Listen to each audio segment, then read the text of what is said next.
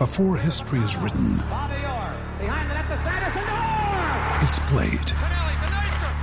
Before it's frozen in time, it's fought one shift at a time.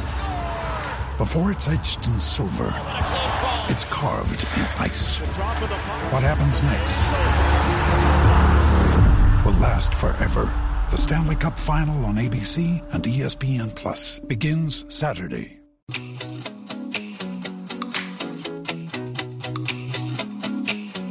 The Kogan Money Credit Card, packed full of value with rewards and no annual fee. Summer Breakfast. Welcome back. Great to have your company on Summer Breakfast. Usman Khawaja not too far away. Australia's opening batsman will be ringing through to us shortly here at SEN headquarters, Scoop. But, geez, just got me thinking, a text from Lionel down in Queenscliff who says, I've got to say Usman, I think, is the most mentally tough sportsman in the country and a great Australian. He has ridden cricket's ups and downs as much as anyone. A great leveller, he calls it. But, geez, he's been down, he's been up, he's been everything in between. His second stint has been extraordinary compared to his first. Yep. I think his first, he wasn't 100% sure who he was as a player, whether he was a top order or Middle opener, order, or yep. He wasn't sure where he was. He was playing all three forms of the game, and now he's really settled into being such a stable part of that top six, and his second stint as a Test cricketer for Australia is exemplary. I guess you're going to return more mature, aren't you? But he just looks really comfortable in his own skin. Great temperament. I love the fact that he has a bit of fun with the game as well, his celebrations and such. I know my kids like at home. And he will feature as a big part, as I say, of Prime's The Test Season 2. If you thought the first offering of this fly-on-the-wall doco was juicy, then wait until Season 2 hits later this week. It takes in, obviously, the Tim Payne departure, the Justin Langer departure, the team's navigating its way through scandal and discontent and uncertain times. They're facing off against arch rivals England. They break that 2-decade-long spell of not playing cricket in Pakistan. They duel Sri Lanka in the middle of an anti-government protest. So this series, having had a look at the preview, offers absolutely an enormous amount behind the scenes and a look into the lives of the players both on and off the field. And Usman Khawaja is central to that. And he joins us on SEN, hot off the back of a comprehensive series win against South Africa. Usman, good morning and appreciate your time this morning. No worries, guys. How you going? We're well. Usman, Simon O'Donnell here. I've got a really important question I need you to answer for me. Okay. You arrived down here in Melbourne for the Boxing Day Test. I saw you get off the plane. Correct. You were in a cream, I repeat, cream jumpsuit with Nike emblazoned across the front. Were you not? Yeah, it was. Well, I didn't even know you were out. You spied on me. Where were you? What are you doing, Usman? Are you trying to give me fashion tips here? Yes, he is. Mate, you can't be wearing that sort of kit on the plane. That's comfortable. Why not? No way. I get it. It's comfortable. But it had a bit of that Mark Waugh with the sunglasses on in the airport. Look at me. That's not you. You obviously don't know me well enough, so that's exactly me. Fantastic. You're going to walk the red carpet tonight for the premiere, Usman, of the Test Season 2. What's it like? I mean, I gather now you've had time to get used to it. These guys are in and around the change rooms and the inner workings of the team. Do you notice their presence these days? Has it become, part and parcel of playing for Australia? Yeah, honestly, at the start, when it happened the first Test series, you notice a little bit, and then it's like anything. It's like when you're playing games on TV, you just get used to it. You don't see the cameras or anything anymore. And Dre, who was the main cameraman for us during both of the docos that were shot, he would cagily place cameras and microphones around, and the things you get the things you say in a change room, you look back, you're Dre, nah. You're almost please, yeah, don't put that on there. yeah. Well, I was actually interested to ask you, as players, or whether it goes above you. You obviously have some sort of say in the final cut. I mean, do you reserve the right to your stuff individually, or how does it sort of work in the cut and thrust at the end? To be honest, most of the stuff is on there. A lot of the main things that happen, it's just you accidentally you swearing in the change rooms or things like that are probably not appropriate for the Test doco. Those are little things you're that's probably not going to go on there. But a lot of the drama, what goes on in the change rooms, the blow-ups when people get out, what's happening in the game. They're all on there. Like it's pretty good. It's not sensitive in my opinion, because I went through I was one of the players in the committee who had a look at the new doco and everything that was going on in there, and it was actually really good. And I'm all for it. I'm always like, guys, the more you can get in there, the better. As long as people aren't taking offence as to what's been put on there. I think it's to see that human side of playing cricket for Australia is actually really cool. Usman, congratulations on the summer. It's been such a successful summer for the Australian cricket team. In particular, what happened in Sydney with your so close to a double century. Talking about what happens in the change rooms, what were the discussions leading up to declaration or no declaration? There were times I thought, well, the rain's going to play into your hands here, because the longer it rains, the less chance of winning, the more chance of Australia going out to bat again. How did that juggle over nearly a day between finishing on 196 and knowing whether or not you were going to go back out and bat again? Yeah, the rain just kept cooking me. So I probably could have really tried to get that 200 the night before if I really wanted to, but obviously having no idea, we're in day 2. I'm thinking, I got tomorrow. I mean, I could get 400 here if I'm good enough. Like, you got all day tomorrow. So I wasn't thinking that at all. And then it rained all day through. I'm like, well, that's not ideal. But I thought, that's all right. Morning of day 4, I'll get it then. And then morning of day 4, it started raining again. I'm like, this is. Because I know Pat wants to bowl. I know we're trying.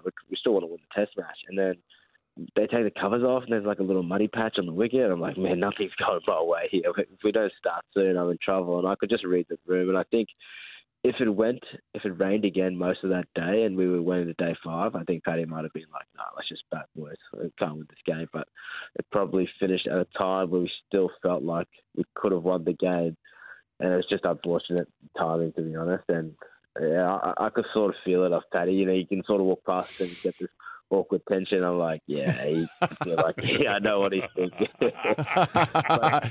but it was all right. So I actually made the effort. I went up to him and I said, mate, do whatever you need to. Don't worry about me. You got to try to win a Test match. We all got to try to win a Test match. What kind of teammate would I be if we weren't trying to do that? I was putting myself in front of it. So just take the emotion out of it. And he was like, no, I appreciate that. But it was fine. Yeah, and I don't know if you guys were extra hungry, but the decision to take lunch, even though the rain had stopped half an hour earlier or something, I don't know if that was to do with the mud or the muddy patch under the wicket, but the decision to take lunch was a curious one as well, given the situation. Yeah, I think it was the wicket. It wasn't. Yeah. We were ready to go, but there was a couple of patches on the wicket which hadn't dried up. It rained a fair bit, so the umpires weren't giving the ground fit for play, but we were ready to go. All right, and I want to ask you about the celebrations too, because I know you gave that little jig after you made your score at the SCG, and you've done the dab in the past as well. My boys want the dab to come back, but you've spoken a bit, I think, about lightening up Test cricket, if you like, for lack of a better phrase, and departing with some of the state traditions and enjoying it in the moment.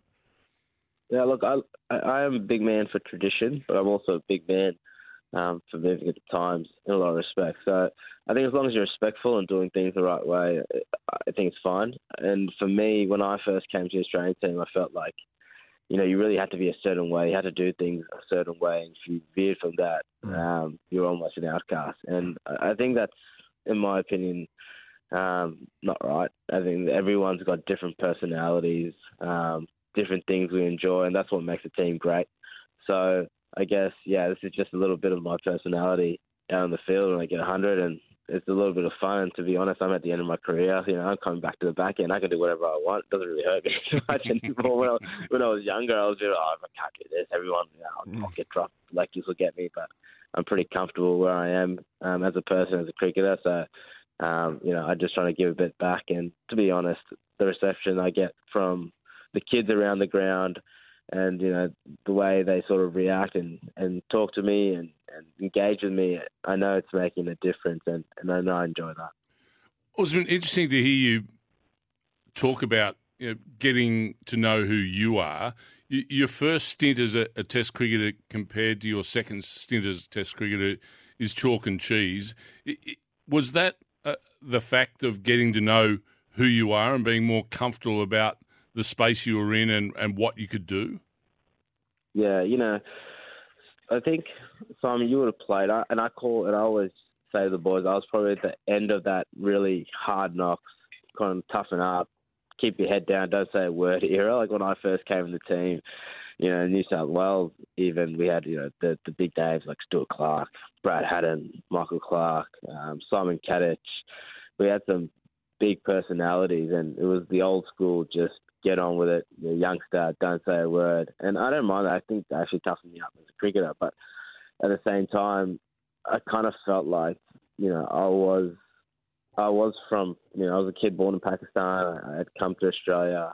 For me, it was always tricky to kind of fit in. And I always wanted to fit in because I didn't want to feel like the outsider. So I tried to do everything I could to fit into the team. I tried to dress the same as the guys. The only thing I didn't do was go out and drink with the boys. And I did feel like at some point that hindered me creating relationships early on in my career. I felt a little bit outsiderish. And when I dropped 3 times in my first 9 tests, I remember I came back from it thinking, I'm not sure if I want to play test cricket again. I didn't really enjoy that. And I think that shift change happened right there. I moved to Queensland that same year, and I just thought, look, fresh start.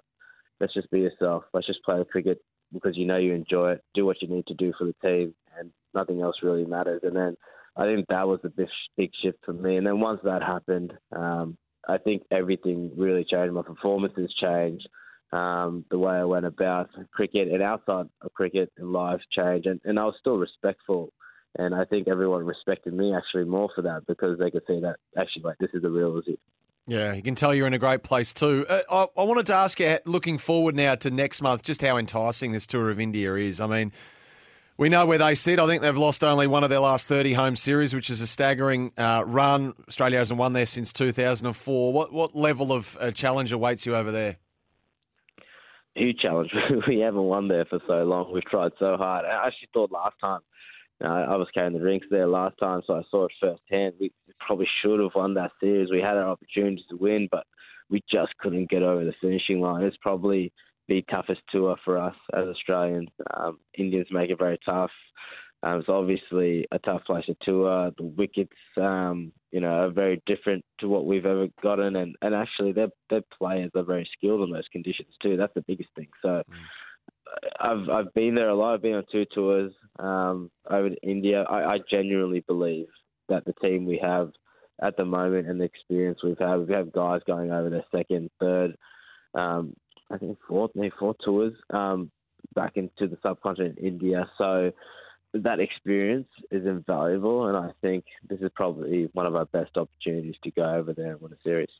Well, the Test Season 2, it's available this Friday on Prime Video. I can't wait for it, Usman. And it's not all, controversy and